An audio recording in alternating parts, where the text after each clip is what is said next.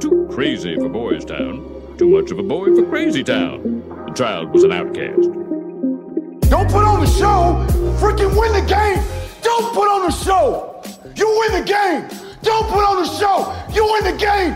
Don't put on the show. You freaking win the game. You don't put on the show. You win. I pride myself and think of myself as a man of faith. As there's a drive in a deep left field by Castellanos, it will be a home run. You want to be a thug. You want to smoke weed and play cards all night, punk. And so that'll make it a 4-0 ball game. I don't know if I'm going to be putting on this headset again. Welcome back to Not Here to Argue, episode 754. I am here. Super producer Jam is here. But there's something that I'd like to tell you first. Two things. There's two things that I would like to tell you first. One, I'm still waiting for whoever put that PS5 on my door to show your face. I haven't forgotten about that. That's one. And two, you people pretty much ate Underdog out of house and home. They're not giving away any more PS5s. I just want people to know that. Like, we gave one to fold my socks. Gave one to taste some Skittles. Somebody put one under my doormat. But no more. No more. It ends today. Underdog Fantasy prides themselves, listening to their customers, a company of faith. You know what I mean? And listen, they heard you loud and clear. There'll be no more fun. There'll be no more sending Trilly to the playoff games to watch the Hawks whoop up on the Eastern Conference. And again, no more PS5s. I wanted to get that part out of the way early. But, and I do have to say this by law, I have to apologize. Underdog wants me to apologize, right? For having too much fun on the show. The PS5, the yada, yada, yada. It's not important. But they're going to do something to make this better, Jam. They better. Ask me what. What are they going to do? I'm going to tell you what they're going to do. They feel so bad about this. They're going to give you, not you. You already signed up, but maybe you. But they're going to give whoever's listening to this right now $25 if you go sign up and deposit right now. Now, you got a couple options with that $25. You can trick it off on my terrible picks. I'd put a star by that one or like bold that one. Like that would be, you go in a restaurant and it's like, this is the popular favorite. And they put it in red font or something like that. That's the one I would put in like red font. You could do that. You could enter the fantasy football tournament where first place pays $1 million. $1 million. And there are no waivers, no injury concerns, no lineup setting, no bad trade offers, no fun. You just draft it. That's it. You just draft the team. They do the rest for you after you draft it. And it's not really like other, daily fantasy sites where you have no chance to win. That's my job. I have no chance to win here. But if you know football, at all, you can really walk away with $1 million. So there's that. You get that $1 million, you fade my picks, turn that into $2 million, $3 million. So the choice is yours. We'll leave it to you.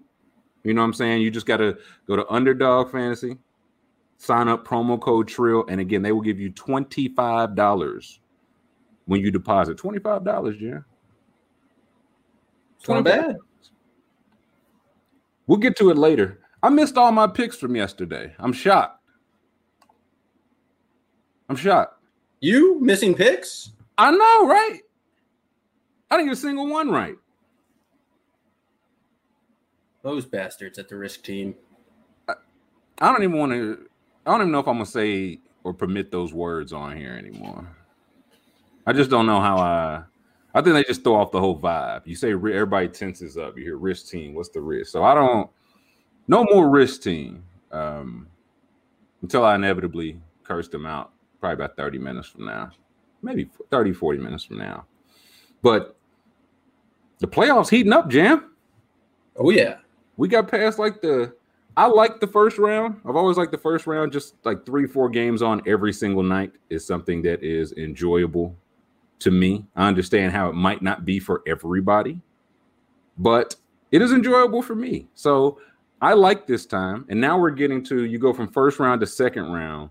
You still have multiple games on every night. Like you get the conference finals, you're just one game every other night. Now you're still getting 2, maybe 3. And I feel like we saw some good games last night. The people we have seen, and I've already seen, we'll talk about the future games, which they have seen, but I haven't seen. Like, we got Denver, Phoenix. Last night, Phoenix went up 1-0. But I'll say, it's really something to and about Denver. I don't know if it's Michael Malone or just the players they go after. It's like if they get to like a game 6 or 7, they're going to show up. Like you don't have to be like, oh, man, the Nuggets laid an egg in a big game 6. Like they lost that game 7 to Portland 2 years ago, won 2 game 7s last year, won a game 6 this year, and were promptly smacked down by Devin Booker. But that's really neither here nor there. I was worried like what Ayton would do against the Lakers. Like I just didn't think they had the depth behind him. And it didn't matter. Like Anthony Davis didn't play. Montrezl Harrell didn't play. He wasn't hurt, but he just didn't play. So now Monty Williams is doing, and I think it's smart. Anytime Jokic comes out, Ayton comes out. It's like the only reason you're here is to guard it. Like we're not even going to pretend like Kaminsky or Dario Saric on him. If we get to that point, it's like NFL teams that just don't have like a backup quarterback. It's like if we get that far, we're fucked anyway. So we don't practice fucked. So Jokic had 22 points on 13 of 23 shooting. So 22 points, 23 shots. He had 3 assists to 4 turnovers. And he didn't go to the free throw line at all last night. Now that's about as good defensively as you can do. Keep him from assisting, keep him from getting to the line. If he's going to make shots or he's going to take shots, make him work for him. 22 points on 23 shots. And if Ayton keeps this up, man, like this, it looks different, but I think this is like we're watching Ayton take a leap. Like, you know what I'm saying? I feel like most leaps we see, like last year when Jamal averaged 30 points against the Jazz or whatever, we see like a guy go off or hit a game-winning shot. I feel like this is just kind of Ayton just being solid everywhere and showing like he's hitting the boards every night. He's defending every night. Layups, putbacks, all that every single night. And it's like, oh boy, one of their only questions was like, what's he going to be in the playoffs? And I think he's been comfortably their second best player behind Mikal Bridges. But no, it's fascinating because it's like if people went too far the other way on like the big man, like, oh yeah, you don't pay a big man $30 million. And then we saw last year where it was Jokic, it was Bam, it was AD. Like you need one of those $30 million. The big man's the most important position in the game. Like if you can have a big man who can guard, and like it's just finding that big man is difficult. And so sure, you can waste $15 million a year on Bismack Biyombo. That's a bad decision. But if you can find your guy, like it changes the entire way you can play. And Ayton, I think it's interesting. He's like, he doesn't need to be the dominant scorer. Like that's just not his role, but he's solid. They played the exact same minutes and the Suns were plus 13 in the Jokic Ayton minutes. He just needs to be a solid rebounder, solid defender, and like get his easy buckets around the rim. Yeah, I mean, that's what he's doing. I remember, I think it was Zach Lowe talked about, it was like people were really hesitant on Ayton because it was like what everybody in the NBA wants to put somebody into a box. So it's like, what is he? He's not the athlete AD is. He's not the defender that Embiid is. He's not the offensive player 8. So it's like, what's he going to do?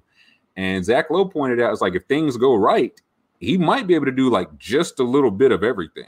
Like just a little bit of pick and roll, a little bit of pick and pop, can play some defense in the can defend the rim, can move his feet. Now I wouldn't call him like he's not like a facilitator or anything, but not a selfish player. Like the ball doesn't stick in his hands. I do think he's just got to get to the line more. He just got to get more fit because the points are right there. There was one last night. He like went out of the way to do a reverse to not get fouled, and I was like, I think you probably would have just got fouled if you just went straight up. But yeah, he's been great. Chris Paul looked great last night. I don't know if his shoulder is just back now. Like, he looked back to his old tricks.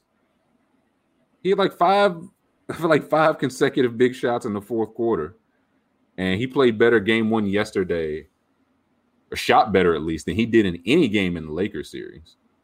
So I mean, that's 6-7 days off between the layoff had to help him out. I don't know what it's going to look like going forward. His didn't seem to be like a rest type injury. It seemed to be like you need either surgery or like months of rest, but he's looked good. What Suns are up 1-0, but who do you think takes this series? Because I had Suns before. I think it's the Suns. Every time I look at the Nuggets roster and just see that Austin Rivers is getting 30 minutes a game, yeah, I just find it hard to believe. Like, they just don't have the guard play, and it feels like Jokic has to have a monster game for 4 out of the next 6 games now. And it's just, he's capable, and the Nuggets certainly played better with their backs against the wall, but it's like Devin Booker didn't have the greatest performance. I mean, a pretty efficient game one, but only 21 points. Like, it wasn't a huge star performance for the Suns, and they were able to get a win, a nice team win. There's no team win for the Nuggets. There's the Jokic has a huge game, and then rinse and repeat, do that 4 times. And so I think the Suns have this one. Yeah, it's like I noticed yesterday the Nuggets were kind of trying to, like, it was Aaron Gordon on Booker. So they were kind of trying to go like to Aaron Gordon, have him post up a smaller Booker, I guess, kind of try to tire him out, which I get it. Like, you want to make him work on both ends to tire him out. But if I'm the Suns, it's just like, hey, listen, any shot that Jokic doesn't take is a good, like any decision that Jokic doesn't make is a good, we'll take that. We'll live with the consequences. It's like the Austin Rivers, like Campazzo, Austin Rivers, and Monte Morris are the guards for the Nuggets now. And in game one, they went 8 for 26 combined. They were 4 for 14 from 3, and they only got to the free throw line 3 times combined. None of those guys is like spacing the floor. None of those guys is getting to the line. I feel like all competent defenders, like I feel like Austin Rivers is scrappy enough. Campazzo is frisky enough. But it's just like those are your 3 guards, and you're going up against like Booker, Chris Paul, and a guard-oriented play. Like it just feels like a bad matchup. But I think this is like maybe a more traditional, like the Michael Porter Jr. breakout series. Because like he's got Mikal Bridges. Bridges went from LeBron to Michael Porter Jr., which has got to be like, all right, just pushing 100-pound stone up a hill, and then you show up one day. It's like you only got to push a 42-pound stone up the hill. It's like, hey, this ain't bad. This ain't bad. I just feel this is like walking downhill. Yeah, this is. Give me the 100-pound stone now. Like Michael Porter. He's just such a good shooter. I think that's what kind of he's like I think he's the biggest pure shooter I've seen, like only shooter since like Durant, in terms of like a guy that's legitimately 6'11", 7 foot tall. Towns, maybe. I guess Towns is probably up there, but it's rare. But like Michael Porter, he gets his shots. He don't really get to the free throw line though. He don't attack or create for others. So there's still like a lot of responsibility for Jokic. Porter took 11 free throws the whole Portland series. 6 games. He's taking 2 free throws a game. So he's not getting to the line. That's not easy points. Your guards they're overmatched, I should say. All those guys would probably be good bench guards, but they shouldn't be starting for you in the second round of the playoffs. If Jamal Murray's healthy, are they the favorites to come out of the West? I think so. Like there were like rumors, people saying it's like, hey, watch out. They could, win the West. I saw some people say they could win the finals. And I was like, let's just see. And like the 7-8 games between they got like Aaron Gordon and Jamal, they were cooking, man. And now you look at like the way it's shook out. Like there are no Lakers. Like you don't have to knock off the giant that beat you last year. Jazz maybe, but I feel like the Nuggets would feel confident. I'm not saying they could beat them, but a healthy Nuggets team would definitely feel confident against the Jazz. And now it's, I don't know.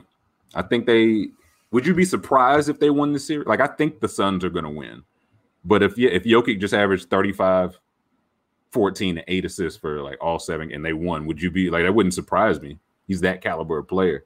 No, nothing Jokic does surprises me at this point. Also, Will Barton may be on his way back. PJ Dozier is on his way back now. I'm not saying those are series changers, but just an upgrade in just guys they're putting on the floor. So maybe Monte Morris is playing 15 minutes a game. I was like, listen, Monte Morris went 1 for 10 last night. I think you can say it's an upgrade. I think it's fair to say he had like one really good game last round against the Lakers, but this, man, you think they could have used a guy like Torrey Craig?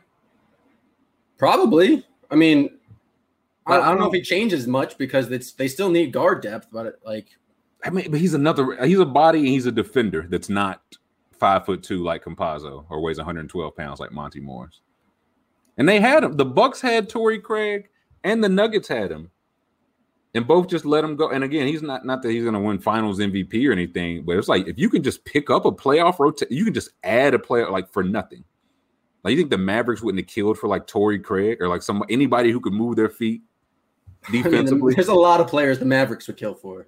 I think the Mavericks would deal for every single player in the league will upgrade the Mavericks roster situation.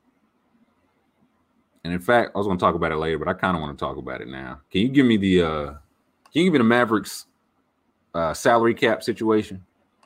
Yes, sir. Because I was going to pick a random team to talk like that lost and talk about their future, but now I think I want to talk about the Mavericks, man, because I just don't know what the plan is. We're looking at the Mavericks salary cap situation right now. So Porzingis, next 3 years after this year, this year is done for them. So he's at 31, 33, 36 million. With a player option. And he's upset because that darn Luke is a ball hog. What's Luka doing? Taking all those shots. I can see both. I don't know if that one's like they got beef on the court, like the style of play just didn't mesh, or if it's like personalities, or because I can see both. Like if you're Porzingis, you're like, hey, I came here to be, the second All-Star, and I don't even really get to touch the ball. I got a spot up in the corner. And if you're Luka, it's like, listen, if you did more shit when I passed you the ball, I'd let you touch it some more. You might get to dribble right, dribble left. I might let you, shoot a couple above the break threes. So I get both sides, but I don't know what they're doing with that. Like, I don't know who's signing up to take that contract. They got Tim Hardaway Jr., who's solid, but he can also just walk for nothing. Unrestricted. JJ Redick, who I don't feel like I heard his name did he play? Like, I really don't. DNPs across. Yeah, I was going to say, I don't feel like I don't remember hearing his name like once. DNP, human trafficking. That damn Redick. But they got like Dwight Powell, fine enough player. Maxi Kleber, fine enough player. Maxi Kleber was defending Kawhi Leonard. You don't want a fine enough player defending Kawhi Leonard. He's Kawhi Leonard. So Redick's probably out. Richardson, I feel like he's probably like it just wasn't a good year for him. I just feel like even if he's like, I don't know if I can get that, maybe I can get more long-term or get a better situation. Luka is about to be paid. He just finished his 3rd year, so he's eligible for an extension. Finney Smith is solid. Finney Smith is like for what he is, what he does, what he makes, but he's on the last year, right? So after that, you're gonna have to repay him. Boban, you bring in like was the Boban experiment a success? Or any of these young guys taking a leap? Like which I like Josh Green, Tyrell Terry. I like these guys, but them taking a leap is not guaranteed. So Taylor Brunson's a solid player. Like, Brunson's good. But look, last year, here's the time to pay him too. So now it is. I guess I feel like it's 3 years in. It's time to pay Luka, and I don't think they know what type of team to build around him. I guess that's my big. Like, you're not gonna figure it out in 3 years. I get that, but it's like, he can get anybody an open shot, so you want some shooters, but you're supposed to put 3-and-D guys around him. They was playing zone, man. They played Porzingis and Boban. Like, the shooters are streaky. Brunson, can handle the ball, but I do feel like they need another like scoring threat off the because Luka he has to do everything, and I don't think it's like a selfish nature. I thought it was like I've never thought of James Harden as a selfish player. I feel like it's like the offense is like you do everything. That's what's best for this team. We don't want PJ Tucker running pick and roll. You run the pick and roll, pass to him in the corner. But I don't know where the Mavericks go from here because I don't think they have a pick this year. No, their pick's going to the Knicks. Yeah, to the Knicks, one of the Porzingis picks. So they don't have a pick. Because the hold for Luka and Porzingis, they don't really have cap space. Like you could get creative, of course, if somebody says they're coming. But like if Tim Hardaway Jr. and Josh Richardson opt out and you just lost 2 wings and you're already short on wings, man. Like you bringing back Barea, like Dorian Finney-Smith can only do so much. So it's like I don't know about the Donnie Nelson, the GM that built this team. I've long been on the Rick Carlisle trick y'all team. It's just another year, another first round exit, another non-playoff series win from Rick Carlisle since they won the championship. We're looking at free agents here now. And get some guys that can help them. But when did the Mavericks ever get free agents? When they had to kidnap DeAndre Jordan. Like Chris Paul, I don't think Chris Paul leaves. Kawhi and Luka would be all right. I'd sign up for that if I was a Dallas Maverick. Conley would help. Larry would help. I don't know if they leave. DeRozan would, just in terms of he's not a shooter, but just another ball handler. Like Luka just doesn't have to do everything. And after that, it gets slim real quick, man. Like you gonna bet on Otto Porter Jr.? You want Dennis Schroeder to be that other ball handler? Wild that Otto Porter Jr. made $26 million this year. It's not that wild because it's an NBA contract, but still. The wildest part, that contract that just ended, if the Wizards would have just let him go to, I think, the Nets, we wouldn't have the Nets as we currently see it. They wouldn't have any cap space. I mean, unless Otto Porter's just cool guy Otto Porter. Like, he just gets all the superstars to sign there. It's like Lonzo would help. They're not getting him. Lou Will 4 years ago will be great. Then it's a lot of PJ Tucker, D Rose, Robin Lowe. Like the answer, Lauri Markkanen, tall European white. Man, oh man, fits in with the culture. Triple Towers. Look, Danny Tice in there. Daniel Tice. I believe in Daniel Tice, but I'm clearly biased. Sure. So I just don't. Like Carlisle, it's not his fault because, again, this is the roster he has to work with. But at a certain point, like I just feel like every time we hear Rick Carlisle, he one of the finest coaches. He one of the best we have. Okay. You can't figure out a way to get out of the first round after you squandered the end of Dirk. Like, you know what I'm saying? I thought you was that guy. He's fine. But it does, like, if they come back next year and Porzingis, Donnie Nelson, and Rick Carlisle are still Mavericks, that just doesn't feel like a recipe for it. Just doesn't feel like this team. They just didn't have enough time together. They just need to gel a little more. I just don't think they're very good. And I don't know who they Here's the question, though. Yeah.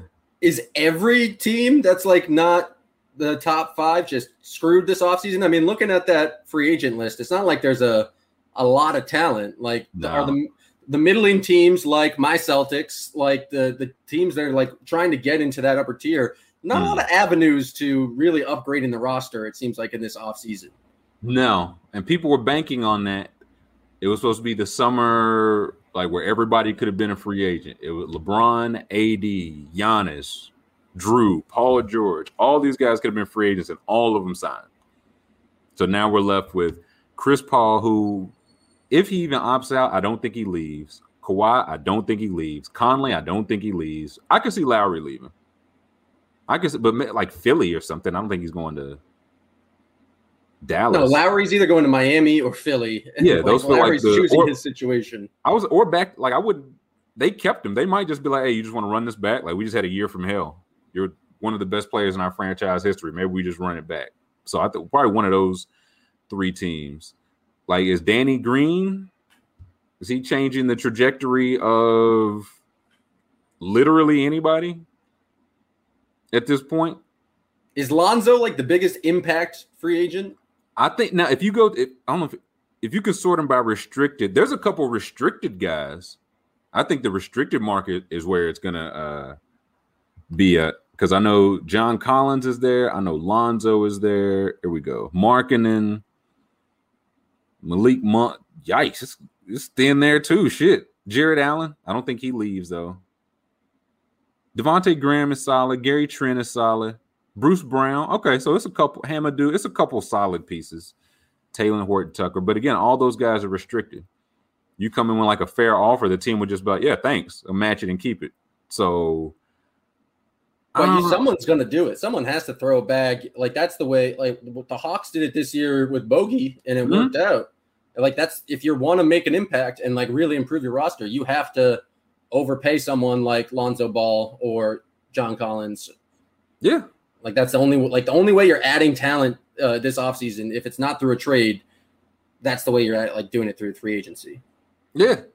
I feel like, so you said like the non-top 5 teams. For a lot of them, it depends. Like, a good bit of y'all's issues will be solved like just getting healthy. You can just literally just get and keep people on. Same for the Lakers, right? Like, they're out, but if they can just get healthy, they'll be back in the mix.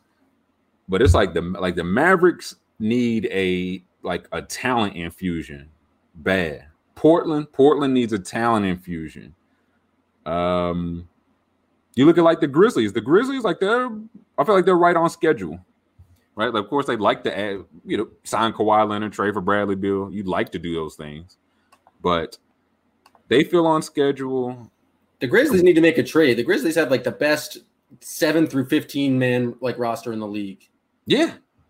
And I think that's where it's interesting, because they've also shown it's like, okay, 1, we have them. 2, we've shown we can keep getting them. So if we trade these, we'll just draft another Xavier Tillman in the second round.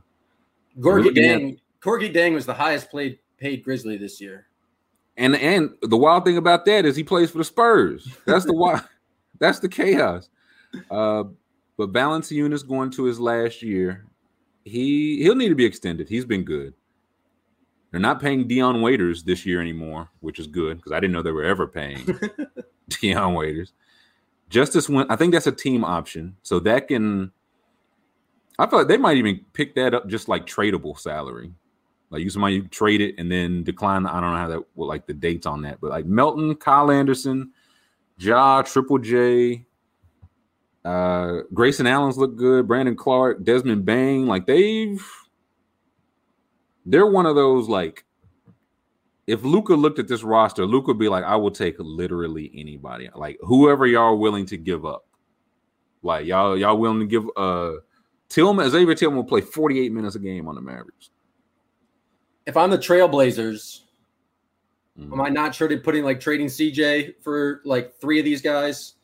Because they have to make some sort of change. Like, how many times are they going to run back Dame and CJ and just have it not work?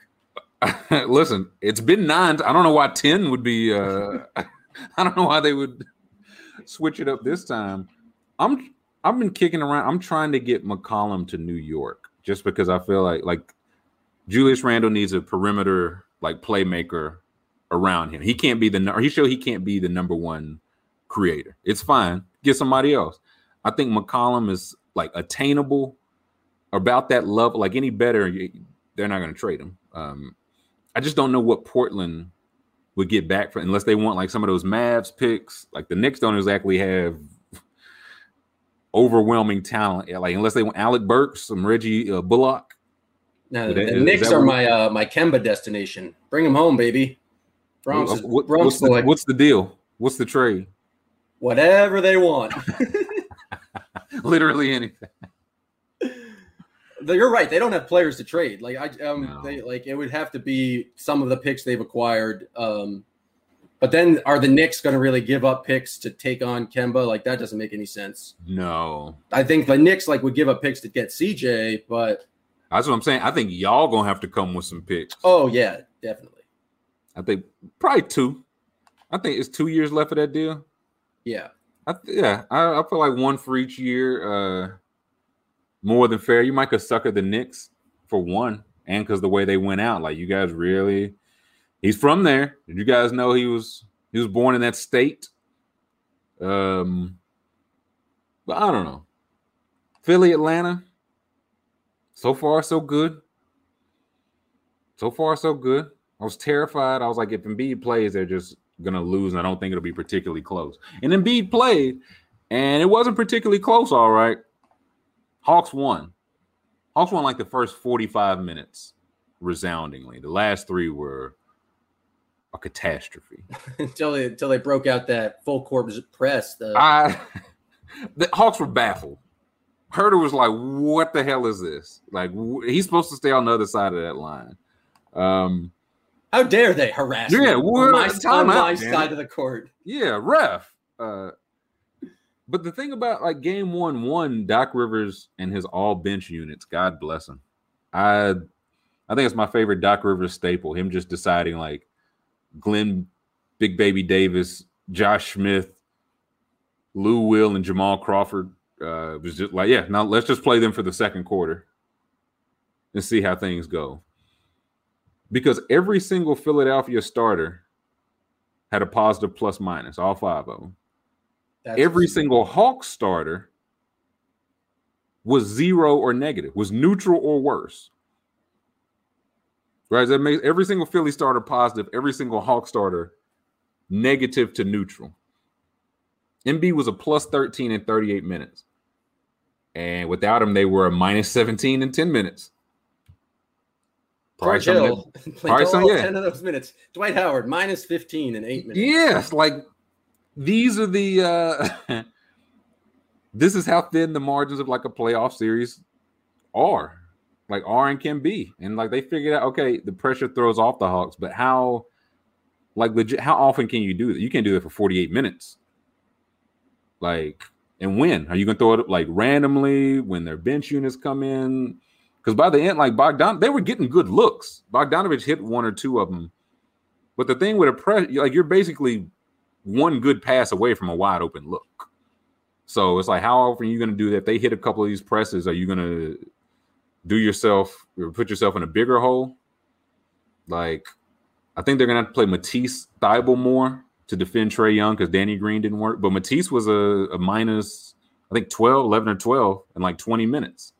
It just makes him that much easier to defend. So I don't know, because I did think Embiid would be the trump card, and he played well, but he's like I think him suiting up just very much masked the fact it's like he has a torn meniscus. Like this is not he didn't bump his knee on the coffee table. He has a torn meniscus.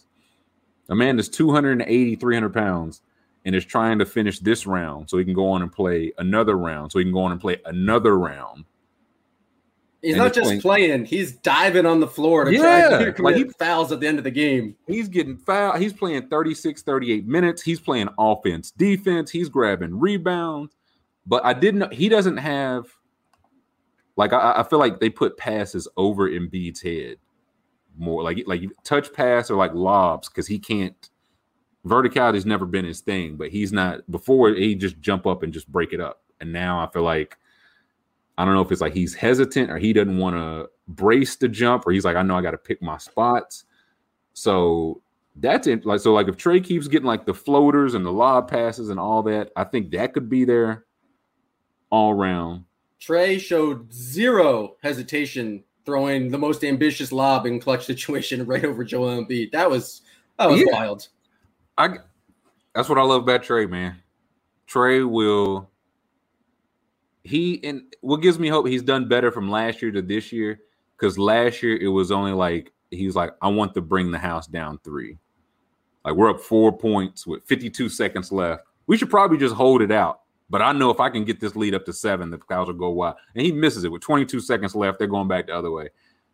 But he still has that in him. He's like, I wonder if I can nutmeg this guy, if I can get this between like Ben Simmons' arm and Matisse Thybulle's head. So he's adventurous.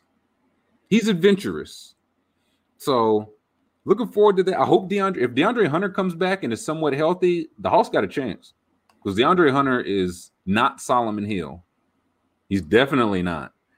And one of those players is good, and one of them is Solomon Hill, respectfully. So if you can get DeAndre Hunter in there, that's less Solomon Hill minutes. That's a good thing. Like who you got in this? Like knowing Hawks are up 1-0, how you think the rest of the series plays out? The Hawks had a crazy first half, and they just had the Sixers had no answer for Trae Young. I don't know why Doc put Danny Green on him. That seems like a mistake. Like when you have the self-proclaimed defensive player of the year, you might want to put him on the best offensive player on the court. You have Matisse Thybulle, you might want to put him on the best defensive or best offensive player on the court. It's like the thing about the playoffs. How long have we known that like the best teams have a playoff rotation that's 8 men deep? Like you just don't like the. Once you go beyond that, it's probably not going to well. So it's like it's very shaky. Yeah. Is Doc Rivers going to make adjustments? I would certainly hope so. But the Hawks are already in the driver's seat. Like they already took back home court. Like even if they lose game 2, they're going back having to win 3 out of 5 with 3 home games. And the way the Hawks are playing, just with the role inability of Capella and the shooters around him, if like John Collins keeps knocking down threes like this, the Hawks are dangerous. I just like they did it against the league's best defense in the Knicks and did it from game 1 against I just don't know how you really slow them down. I think either the Knicks are 2 and Philly was 3 or vice versa. But in back-to-back rounds, they played 2 top 3 defenses, and I'd look comfortable getting just about whatever kind of offense they want. Like the Hawks on the season on the road, the Hawks are 16-20, like not a good road team. And the playoffs are 3-1 so far. So it's like, okay, if this team that's a pretty good home team, if they even win 500 on the road, that's a win. You're going 3-1 on the post or on the road in the postseason. That's major. The thing, Doc Rivers is not exactly Mr. Adjustment. That's what would worry me if I'm Philly. Like if I'm a Philly fan, I'm not scared. Like they still have the best player. They still should win this. Even losing game 1, they still should win this series. It's a disaster if they lose this series and Embiid plays every game. But Doc Rivers has blown 3-1 leads twice. Like adjustments are not really his forte.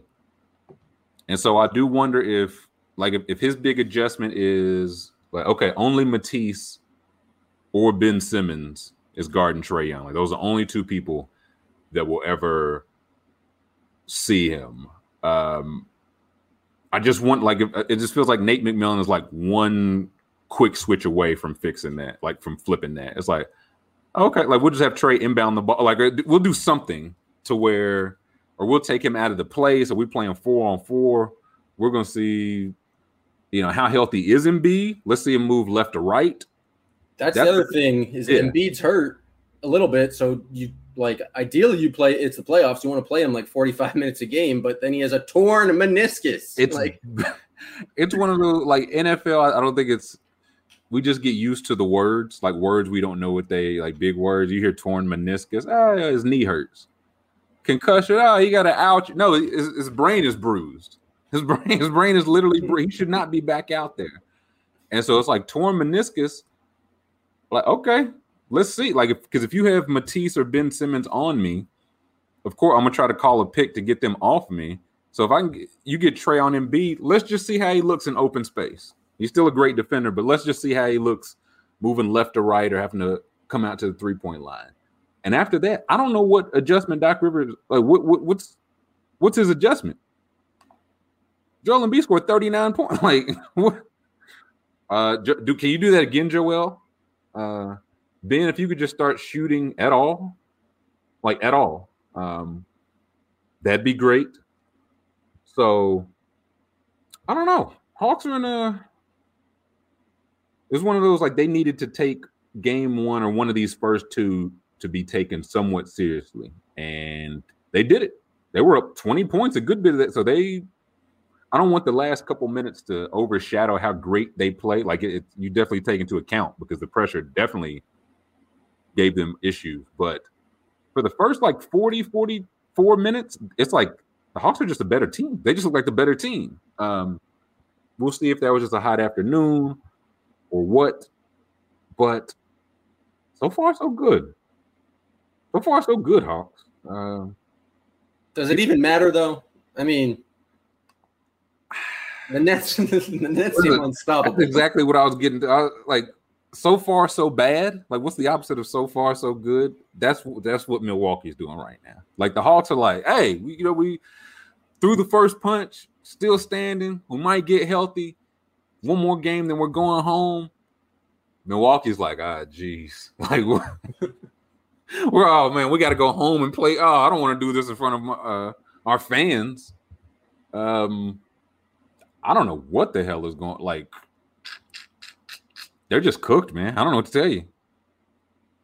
Like, the Nets as a team are shooting 50, 44, 91 as a team, the whole team. I don't know if you've heard, but James Harden hasn't played. He played 40, I think, 2 seconds. And doesn't matter. Doesn't matter.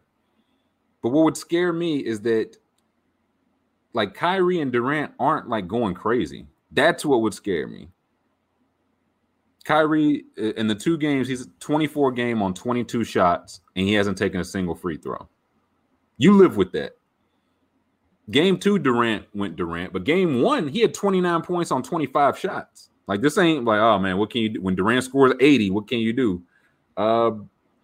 This is a team. It feels like with the Mavs team, nothing fits. This Nets team, it feels like everything fits. And I don't know if that's testament to, I mean, it's probably all the above. Some of the testament to the GM bringing in those guys, to the guys himself, to Steve Nash for using that way. But it's like off KD and Durant, it's like, okay, your bigs, Claxton and Blake know what to do. I mean, Blake Griffin just fleecing the entire state of Michigan, the city of Detroit, just being like, oh, I can't jump no more. Listen, was it a fleecing? Listen, sometimes you go to a place for 2, 3, 4 years and you don't feel so well. Okay. It wasn't his choice to go to Detroit. No, exactly. And then you immediately get out and you are 2-hand put back dunking. Did you see the dunk, the one where he went over Giannis and Giannis got out of the way? That worried me too, right? Getting dunked on, that happens. But Blake Griffin has it. He's back enough to the point where he rises for a dunk. Guys are like, shouldn't. That's a bad sign. That's a bad sign. Like, you talk about what adjustments does Budenholzer make? And I know he gets hell for his lack of adjustments, and rightfully so. But I don't know what are his adjustments here. You sit Chris Middleton down and you say, "Stop it." I thought you could just stop playing. He has not looked good game 1 or 2, which I feel like he's normally pretty good in the playoffs. So that feels a little surprising. It's not like they've got. I don't even know who their guard. It's not like the Nets have any like lockdown defenders to throw at him, right? Like Bruce Brown's fine. Joe plays hard, but it's like nobody forcing you into like 7 for 20 shooting, no free throws. But like Shamet, DeAndre Jordan, DeAndre Jordan just hasn't played. They just don't need him.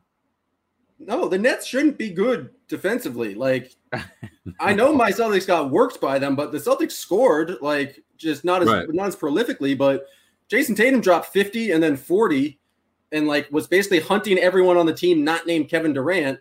Right. You think that this Giannis fellow, 2-time MVP, would be able to do it, but you just watch and it's like, my defender is going to stand at the free throw line, and building a wall is a pretty easy defensive strategy against Giannis. It is.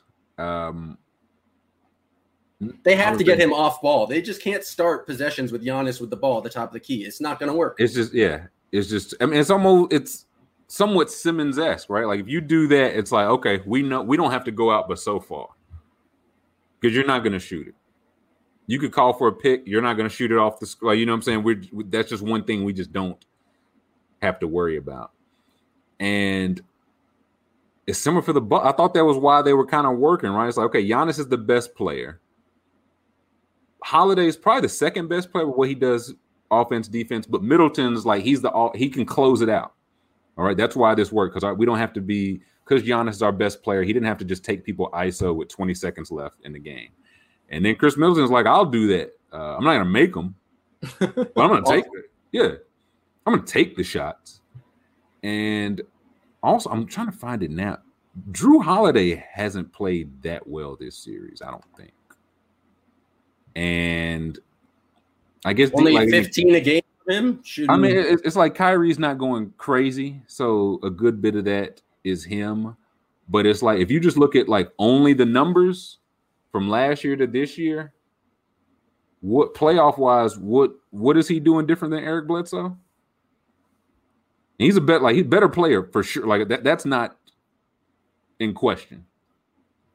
So I don't want to put it like that. But I'm like last series, he 15 points a game, shot 20% from three. Oh, well, he's up this series. Now he's shooting 33% from three. Yeah. Attack the basket. Like who do they have back there? It's just like, I don't get what the strategy is, but apparently Dante DiVincenzo was the key to holding this entire Bucks team together. The straw that stirs the drink. And it's it because like they go to the backup guard minutes, and it's like, okay, Bryn Forbes can shoot, but he lunch meat on defense. Connaughton he's like good athlete, can move his feet enough, doesn't make as many threes as you'd like him to make. Like Bucks are shooting 25%. The fact that Jeff Teague is consistently getting minutes is hilarious. That's where again I'm kind of like, hey man, what's Bud supposed to do, bro? Like he looked down the bench, is like, I just need someone who can dribble the ball. Jeff Teague's like, I can do that, and he's like, anybody else? Do we have anybody else here? Thanasis, you want to play? Me? He's like, no. My brother went to the bathroom. Sure would be nice if they had Bogdan Bogdanovic on their team. Man, Malcolm Brogdon, wouldn't that be something? Just had Malcolm just for nothing, and that's something. But yeah, this series, I don't think Drew Holiday has quite. Like he was supposed to widen the gap between what Bledsoe brings in the playoffs. And round one, he was fine. He did like pass the ball, defense, and all that. This round, it's a thing. It's like, hey, when y'all ain't making shots, I'm not making shots either. That feel like the kind of Eric Bledsoe. Like when the Bucks were up 10 points, I don't think I've ever seen Eric Bledsoe miss a shot. Like when they're winning, I don't think he misses, and when they're behind like 4 or more, I don't think he's ever made a shot. As soon as Terry calls him Drew Bledsoe, he just crumbles. Yeah, it threw him off. Like they're just gonna go home, and they like game 3. If they don't, like, they have to win. I mean, that's a bold statement from me, but I think they analysis jam. At what point does the general public turn on the Nets? At what point? Because I've halfway through that game, I was just going, "This is stupid." Like they don't have James Harden, and this is dumb. Some plasters. They've ruined the NBA. I think Harden not being out there is saving them from being turned on yet, because it's one half. It's like, hey, they don't have a full team. 2, like they traded, all their depth to get, or what was thought to be all their depth and picks to get him. He's not there. People also just generally, I don't think, like James Harden. So when he's not there, it's no news is good news. If they run through the Bucks 4-0, I think it would actually. We wouldn't talk about the Nets at all. We just talk about the Bucks. We would only laugh at the Bucks, which that's how this goes. Yeah, but then when they run through the Hawks or the Sixers 4-0, I don't even want to think about Nets Hawks, man. That's just.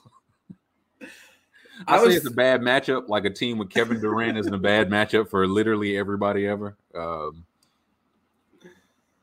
don't know. Where is this tax that is supposed to be so like punishing teams that like when are the Nets going to be broken up? Like you just look at it, it's like the tax, like it's a policy failure. If every billionaire is a policy failure, the Nets existing is a policy failure.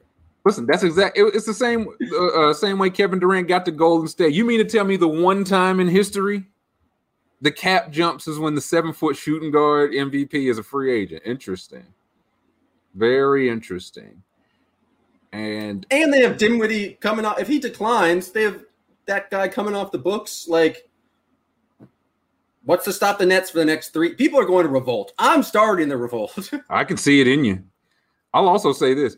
If they win a ring this year already, I got to wonder if they just get DeAndre Jordan at like, hey, man, just thanks for the – like, you know what I'm saying? You brought the team together. Like we'll send you somewhere you want. We're not gonna send you to Sacramento, But we'll take back like a conditional second round pick that doesn't mean anything. And it's like, oh, now we got a little. We'll probably bring back Blake Griffin. Probably re-sign Blake Griffin. Claxton. Sham is still cheap. Joe is signed. It's ugly, man. It's really ugly. Who's paying that tax? That tax bill better be $300 million. Let me see. Right now, they are the second highest. They have the second highest payroll in the league. You want to guess who's number one? I know it's because I looked it up beforehand, but it's Golden State Warriors. It is the Golden State Warriors. We're about to pay Steph $80 million a year. Listen, fair wage for fair work. Now, if they give anything over like $5.25 an hour to Kelly Oubre, that's when that's when I got to put my foot down. Sonny Poppy's not over here. Yeah, listen, that's how the Buck series is going. We're talking about Kelly Oubre. I just don't like legitimate. I just don't know what adjustments they make. Like the Bucks are a top 6 in offense, top 10 in D, or vice versa. They're top 10 in both. And they had 65 points through 3 quarters last night against the 23rd ranked D. Like, that's the wild part. Them losing to, not that surprising. Them just not being able to, like the Bucks just not being able to score. It's like, oh, man. Joe Harris has him in hell. Like, Giannis can't move. He can't dribble the ball out there. Now, they've given up 120 each game to a 3-star team without a star. It's a tough scene, man. So just makes that Jason Tatum performance that much more special, you know. The only guy who can take down the Bucks. For one game, for 20% of the 25% of the victories necessary. Hey, but it's one better than the rest of the league is going to do. Listen, the Bucks would kill for a victory. You mean an outside shooter who can take guys one-on-one? Man, wild. I'm sure we'll see. I just want to know how many people all time have made multiple All-NBA's teams on their rookie contract. Because I know it's happened, but I also feel like it's one of those, like, you pull up the guys that have done that, you're probably looking at like the Hall of Fame list, like the guys that have done it multiple times within their first 4 years. Like Magic, Larry, LeBron. Listen, Shaq was was declared a top 50 player all time while still on his rookie contract. So that I feel like that's probably the gold standard. But like Luka's about to do it, Tatum's about to do it, and it's one that Tatum's not Luka. Duh. I don't know if anyone thought they were the same person, but I don't know. I feel like people are just in general too low on Tatum for what he's accomplished his first 2 years. Not to turn this into Celtics talk, but I can't believe how much I've heard. It's like, oh man, like they did all this, they still don't have anything to show for it. They don't have the guy. I was like, yeah, they don't have the guy. Are we watching the same? We're watching the same people. The guy with the head of hair who grows 2 inches every summer. This is the guy that. Oh, all right. I'm not here to argue with you. No, yeah, no. I mean, trade him now for picks. See what blow up the entire team. I mean, I have more stuff written down for Milwaukee and Brooklyn. It just doesn't matter, right? Like Chris Middleton and Drew Holiday need to score at least 50 points, right? Like for them to stand a chance, like they need to get. Well, it's Giannis is shooting 20% from 3 and free throw. The free throws are just one of those is expected, right? But if he shoot, it's like, oh man, there's nothing. It's like, okay, if he gets his dunks, he gets his dunks, but they're going to foul. They're going to build the wall, foul the shit out of him. Who's going to make a play? I think it can even be Middleton or Holiday, right? Like you need them both to have good games, but as far as like making some, you just need one person to when Giannis runs into the wall, kicks out, somebody can do something. And nobody could because, again, they had 65 points in 3 quarters. You need to score over 100, and they just haven't done that. No. I mean, you're going to give up 120, so let's try to get over 110 till they start. Let's make it competitive in the fourth quarter. And I'm also so fascinated, like what happens going forward, because one, I think they said like for the past 20 years or whatever, no team has won the championship lower than I think 11th or 12th in defensive rating. I think 11th or 12th. And the reason they say the last 20 years, because the last team that did that was one of the Lakers teams. The 2000-2001 Lakers were 21st in defense. And if I'm not mistaken, that was the year they only lost one game in the playoffs. I think that was the AI year. Wasn't that like Fat Shaq year where he just didn't play? He played I think he had like some surgery. It was the whole team was basically. I'm going to recover on company time. Yeah, because the whole team was like, listen, if we get healthy for the play, there's no competition. Sounds an awful lot like a team we play right now.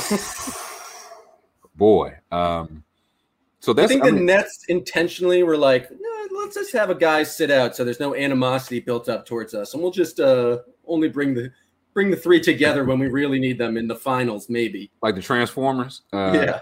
I don't like early on. I was like, I don't hate it because it seems with the way they were missing games, it just didn't ever seem to be like, Harden's out, then KD's out, then it's like, oh no, Harden's out for 2 weeks, then Kyrie's out for a week, then it felt like scheduled time off. Like, okay, you'll be back the 1st of July. Okay, no, you'll be back the 1st. James will be back. Kyrie will be going out on sick leave. But Kyrie wasn't even sick. He just left, and they were like, cool. Just leave. You do you. He was sick of pawns. Sick of pawns is what he was. But, boy, they are gelling. It was like, are they going to have enough defense? They got plenty of defense. When you're scoring 120, you got plenty of defense. But they're going to have enough chemistry. This team looks like it's played together for 100 years.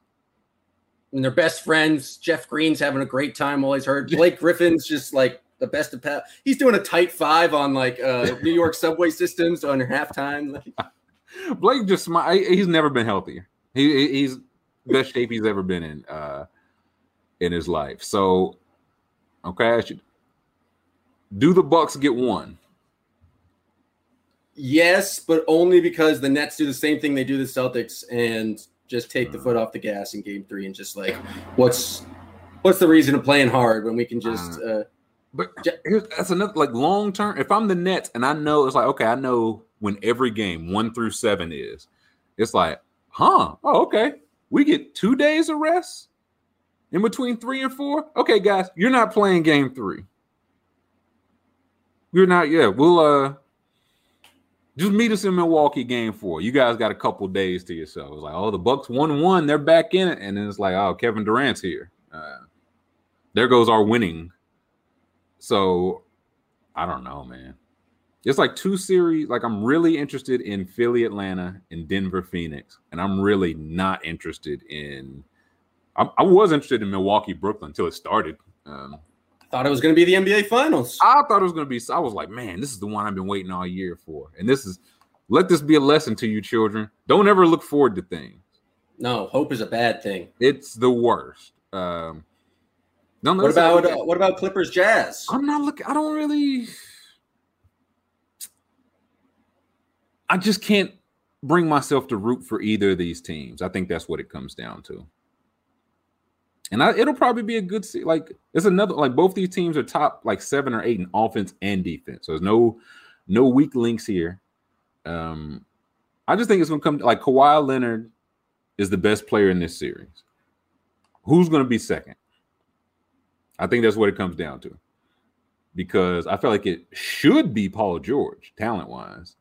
But it could be Gobert. It could be Donovan Mitchell. Bogdanovich just randomly. I feel like he just doesn't miss shots. I don't see him have the ball a lot. And you look up and he's got 20. Like Paul George had a pretty solid series against Dallas, jokes aside. Is he going to be able to do it again? Like I don't know who on the Jazz is guarding either one of those guys. Like Dylan Brooks just gave the Jazz 25 a game for the whole series. Like he never scored less than 21, never scored more than 31. Just steady buckets. And now they got Kawhi Leonard, who I think is probably maybe a little bit better than Dylan Brooks. Like I think it's 1A and 1B. I think everybody could agree on. So I don't know who guards who there. Reggie Jackson and Marcus Morris, they're third and fourth in minutes and shots. But that's just too much Marcus Morris and Reggie Jackson for me. It's just too much. It's the answer though. The credit to Ty Lue for going small and like actually playing Marcus. Like I think Ty Lue is probably the best coach remaining in the playoffs right now, just in terms of adjustments. And so I think it gives the Clippers a chance. I just don't know what you do with do you play Zubac on the floor because you want to match up against Gobert, or do you try to go small? And I also like the idea of Marcus Morris hitting a bunch of corner threes against the Jazz in Utah, talking all sorts of shit to the fine folks of Salt Lake City, maybe talking shit to Rudy Gobert. Maybe. What are you talking about? Maybe. Oh, so that's what I'm looking forward to in this series is can the Clippers go small, maybe play some more 5 out and just draw Gobert out, and it's going to be interesting because I think that's what does Gobert's not an offensive threat. He is a lob guy, but you're not going to run post-ups for Gobert. And so can they get away with just playing a little bit of a smaller lineup? Because that's what they eventually needed to do against the Mavericks. And so Ty Lue's going to make adjustments. I just don't know what happens. What do they do with Gobert? Yeah. I think Ty Lue, I think he deserves a lot of credit. He won't get it because he was going against the Met, who are just not a good team. They have a star player, it's just not a good team. But he went up and down that you can't say that man didn't try. Zubac was getting killed, got him off the court. Pat Bev was getting killed, got him off the court. Luke Kennard hadn't been playing, he playing now. Terrence Mann, okay, I feel like he was just throwing everything, and until he found something that worked, which is what you're supposed to do. But I feel like that's their if you play Zubac against the Jazz, not even for them, what benefit is it giving you? Because you're not posting him up. He's not dominant on the rebounds. You know what I'm saying? He's a fine player, but he's not dominant. But if you go to, I'm guessing Marcus Morris, Kawhi, Batum, PG, Pat Bev, it's just okay, yeah, we're going 5 out, pretty switchable, right? Because any one of those 5 guys could hold their own against somebody as small as Conley or Bogdanovich. And again, y'all are a great shooting team. That would be my thing. Okay, we're gonna sacrifice Marcus Morris or whoever to Rudy Gobert. If they want to throw it into the post and or if they want to run pick and roll 100 times, Rudy Gobert is gonna have to score 100 times. We're sticking with the shooters. We're switching when we can. And on the other end, yeah, the point is 5 out, draw him as far away from the basket as possible, and probably attack the weak side, the side he's not on. So there's either team winning this wouldn't surprise me. The jokes are just going to be so good. If the Jazz blow this 1 seed, that'll be tremendous. If the Clippers did all they did for 2 straight years to just go out in the second round, that'll be tremendous. So that's why I'm torn. I don't know who I want to root against. I mean, it's the Jazz. I want to root against the Jazz, but it'd be really funny if the Clippers did all this for nothing. It'd be hilarious. So I'm torn there. Who do you think? We have this one starts tonight, I believe. So what's your prediction on that? I think the Jazz. I don't know. It feels really tough to pick the Jazz, but they've been very good. I don't like it. They're great. It just feels bad. I don't like it.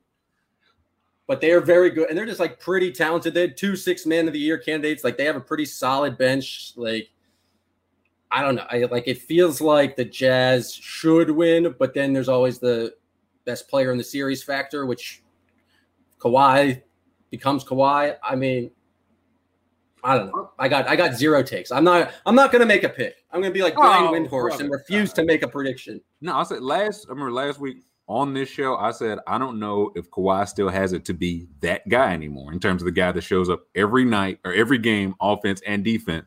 And he heard it. So, hey, Kawhi, because he definitely showed up for 6 or 7. But again, I really think it's going to come down to who's the second best, because we know who the best player in this series is. And if Paul George is going to step up, it just feels not impossible, but hard to win a series where you don't have either of the 2 best players. Now, after that, they've probably got 3 through 7, right? So that'll be the test. But the top 2, that's tough. And again, when one of them is Kawhi Leonard, who has shown he can do this every round on the road, at home, he can hit the big shot, step up on defense. But the Jazz, I think if the Jazz win this series, I think they're going to the finals. If the Jazz and the Nets play in the finals and the Nets have not lost a game, like, I might not watch. I just couldn't root for the Jazz. I couldn't. I would not root for the Jazz. I would. What's worst case? It's got a Bucks Jazz has to be worst case scenario for the league, right? Just market wise. Yeah. Oh, that's despicable. Brooklyn Jazz, because that would just scare me so much, because it's like, oh my God, what if the Jazz make it and they win? They beat this super, like the Dirk team beat LeBron's Miami team that first year. Nobody saw that coming. It's like, oh, LeBron, they made the finals. They figured it out by now. If the Jazz just get there and just do it with teamwork and balls. Oh God. Just stop, man.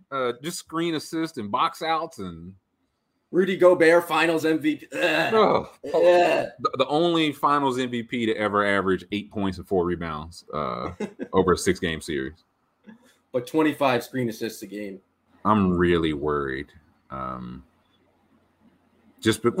less worried. It was my main thing was like, if they meet in the conference finals, I think the Suns can win, but not if Chris Paul has one arm. It's looking like he has 2 arms now. So I don't know, but I don't even know if I have a prediction for this one either. I'm not going to predict it either. Prediction is everybody loses. I just want to see Donovan Mitchell go up in flames. That's really it. Clippers Jazz, bad for America? You tell me. I just know the further the Jazz go, the more they're going to start talking to Karl Malone. That's just how this goes. Like, he's been doing like the little press tour already. If they start, he'll come. I don't even know what their like process. He ring the bell in Utah or what? Milk the cow. You come out to like home court, milk the cow or whatever you know what I mean. So it'll be more Karl Malone. I don't want that. I don't want that for anyone. Did you see him posing outside the stadium with a Karl Malone statue? I saw the video, but like the caption was like, "Get a load of Karl Malone," and I was like, I'm not watching this video. So okay, I lied. I'm gonna make a pick. I'm going Jazz in 6, man. I don't like it. But it's gross. I can't count on the Clippers. I just cannot count on the Clippers. You know who I can count on though? Baby boy of the week. Baby boy of the week. It's baby boy of the week time, Jan. I don't know if you pieced that together.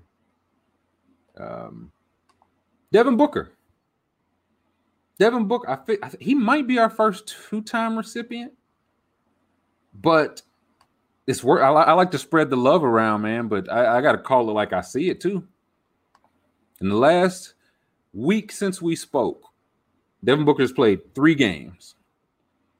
He played game 5 when he was tied 2-2 with the Lakers. He had 30 points, 7 rebounds, 5 assists, won that game.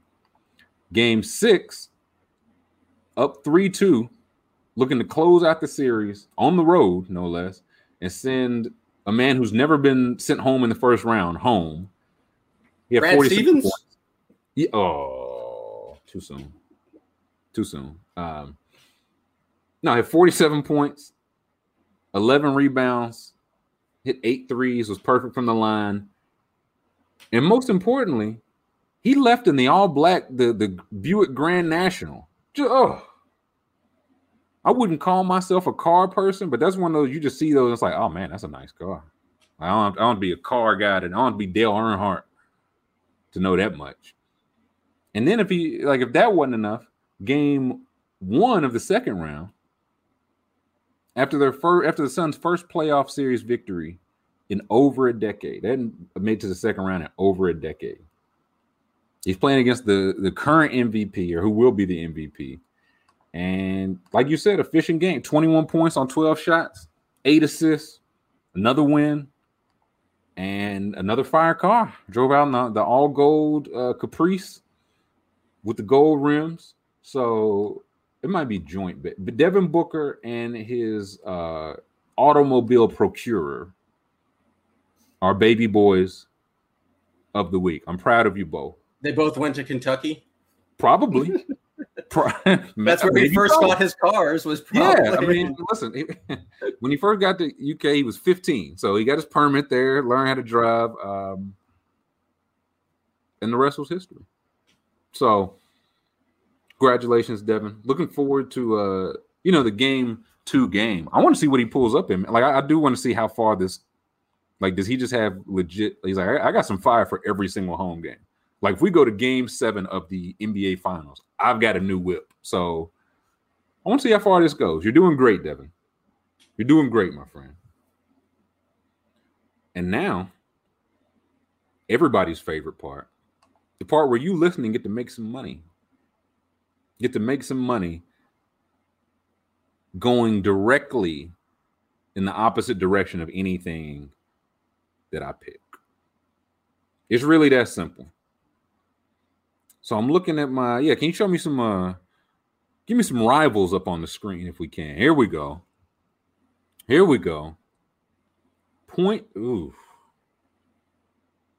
Points, rebounds, assist.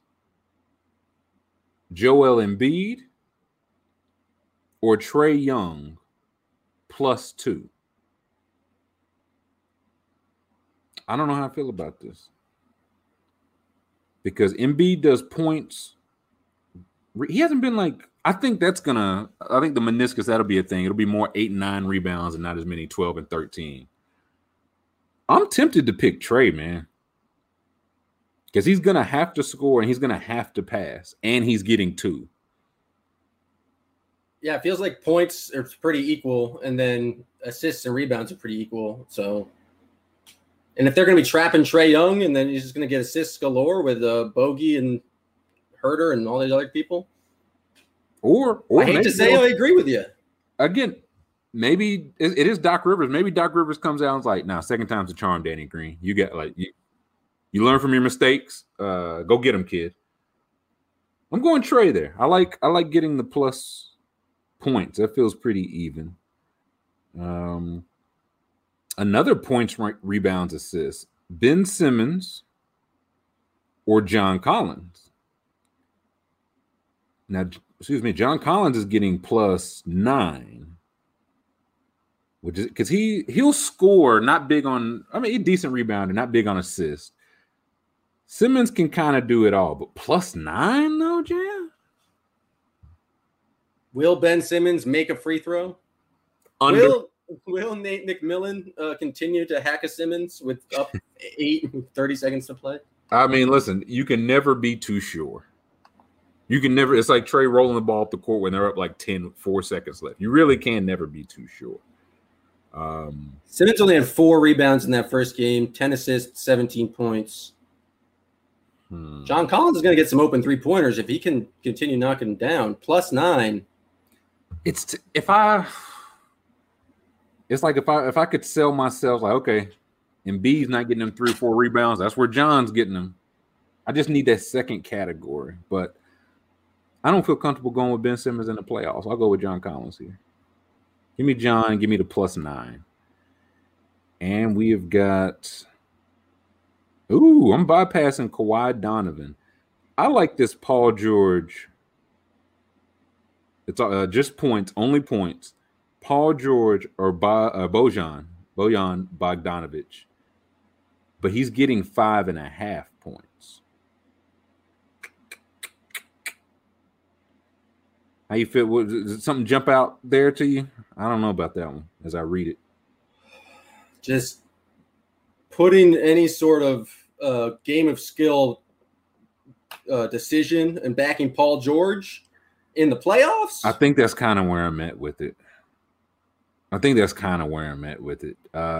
Yeah, give me Bogdanovic. I feel like he'll have no points tonight. Like, I feel like he just doesn't have bad games. Like, he might have an off game where he's 15 points on 5 for 11 shooting. Like, he's an automatic, 15 points. Yeah, so, like minimum.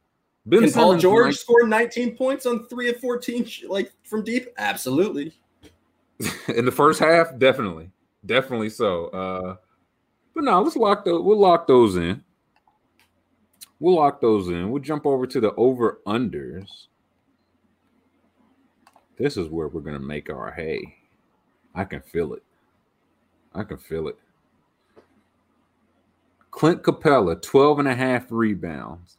I think that's where those Joel Embiid rebounds are going. Had 10 last game, but 15. He was rebounding a storm during the next game.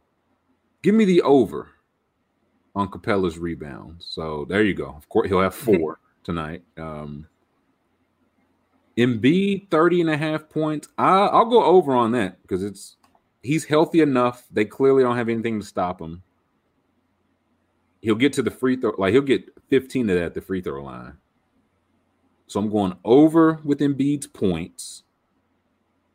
And I need something to root against. I'm going under Donovan Mitchell, 29.5 points. That's the feel-good pick. I mean, I'm going to fade it just because, I'm trying to make money. But that, like, with my heart and soul, I'm with you there 100%. Yeah, I just need – sometimes you just need something to root against in your heart. And Donovan Mitchell will always – For me, it's Kyle Kuzma. But, you got to have someone to root against. Kuzma. Carl. That's like I call Kent Bazemore Kurt Bazemore. I don't know why, but – Listen, I still don't know the name of the Jets quarterback, so I'm no one to make jokes here. But yeah, let's go. Embiid over 30 points, Capella over 12 rebounds, Mitchell. Oh no, did I hit the wrong one? Okay, now I'm locked. Fuck, I can't believe I did that. I picked Donovan Mitchell from the rival scream, not the over under. So now I'm locked into Donovan Mitchell. I need him to score 1.5 more points than Kawhi Leonard. You need him to score? Oh, sheesh. I'll root to lose before I root for Donovan Mitchell. I'm fine with that.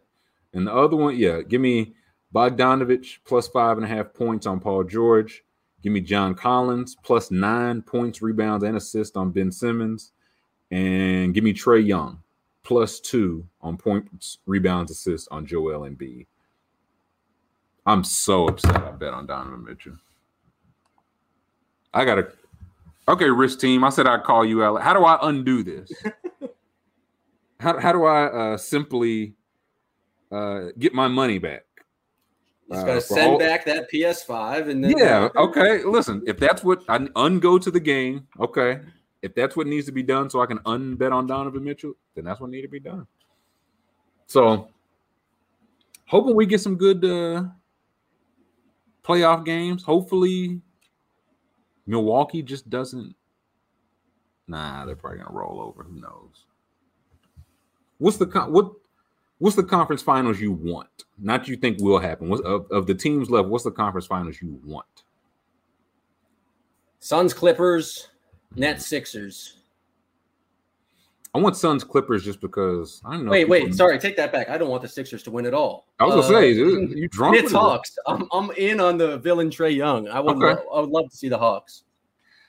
I want Suns, Clippers just because D-Book and Paul George have a thing. I don't know. They don't like each other. I don't know I don't think anybody likes Paul George, respectfully. I don't think it's like I don't think they dislike him, but I feel like he gets a startling lack of respect from other players, especially for being really good. So I'd like Suns, Clippers. Then give me Nets, Hawks, because the Nets come in here and win 4-0. It's like, hey, what can you do? We're playing. Hawks are already playing with the house money. They weren't even supposed to. After the first half of the season, they were supposed to be in the lottery right now. So, yeah. Although if the Bucks could come back and it's like take down the mighty Nets and then they lose to Trae Young, and ideally it would be Bucks Hawks, but I just don't think it's like you can even pick that because it's ridiculous. Not in good faith. And the only thing is, of course, I want the Hawks to go as far as possible, but I've just learned legacy-wise, if Trae's really going to build a legacy, he can't lose in the finals. Better to not make the playoffs than it is to lose in the finals. So I think that's what Giannis has going for him. Last 2 years they flamed out. You do it before the finals, though, not on the resume. So he's a smart boy. But yeah, that'll do it for this week. I think we got two good series. One I don't want to root for at all, and one has ruined the league. Okay, the only thing I'm hoping for with this if James Harden comes back and ruins the chemistry, that's the only thing I'm like. He comes back, I was like, oh man, the ball's sticking a lot more. Nobody's moving their feet on defense. Ruins it how? By setting up Kevin Durant and Kyrie Irving. Right, yeah. Listen, the Nets content to dribble it out up 170 to 44, but they didn't look pleased with each other. So, yeah, we'll see. I was going to talk about Julio too, but he's a Titan now. Sounds like it's official. He's just best player, one of the best players in your franchise history, and you just get traded for what's going to be like the 58th pick in the draft. It's a tough scene, man. But I will say right now, if he catches 15 touchdowns, I will buy his Titans jersey. Woo. I will buy his Titans jersey. I will put that out there. If he gets the stink of the Falcons off. But if he doesn't catch 15 touchdowns, I'll burn his Titans jersey. He has to buy me a Bentley like Robert Kraft. No. We'll figure that. Julio, he has to come on the show if he doesn't catch 15 touchdowns. I mean, the recipe for the Titans is there. It's Julio catches the ball and gets it down to the 5, and then you just punch it in with Derrick Henry. Like, that's pretty good offense. I don't know football, but that sounds good to me. Listen, A.J. Brown, Julio, and Henry, this is the strongest team of all time. I don't know Tannehill should throw about 7 passes all over. That are non-screen passes. I forgot Tannehill is there. Oh, don't you ever forget Ryan Tannehill's driving this car. So it might end up at its destination. It might end up in a ditch. But listen, Henry, AJ Brown, and Julio, pretty good.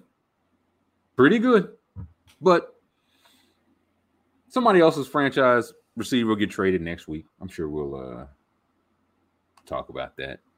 So for episode 1274 of Not Here to Argue, thank you all for listening. Thank you to super producer Jam. Be sure you go to Underdog Fantasy, get that app, promo code TRILL. It's literal $25 they're giving away, which I wish I had right now because I accidentally game was skilled on Donovan Mitchell. Oh man, you just got to use that $25 on Donovan Mitchell because you know that you mistakenly putting money on him he's gonna go off. Oh my God. It's the ultimate fade trill. It's like put all 25 on Donovan Mitchell's over, and you're just gonna be a gazillionaire. You might win the $1 million from the underdog contest, and then just another $1 million from your odds. I'm telling you, could become like a double millionaire tonight. Double millionaire. So we'll check back in next week, see who won their $1 million, see how they spent it, see what kind of consoles are left at my door or whatever. Underdog want to put me on the court for Philly Hawks, man. I don't even know. I don't even want to put any ideas in their head. So I don't even want to think about games 3 and 4 being here in Atlanta. Wrist team. But that'll do it. Appreciate you all for listening. Appreciate you, Super Jam. And we'll catch you next time.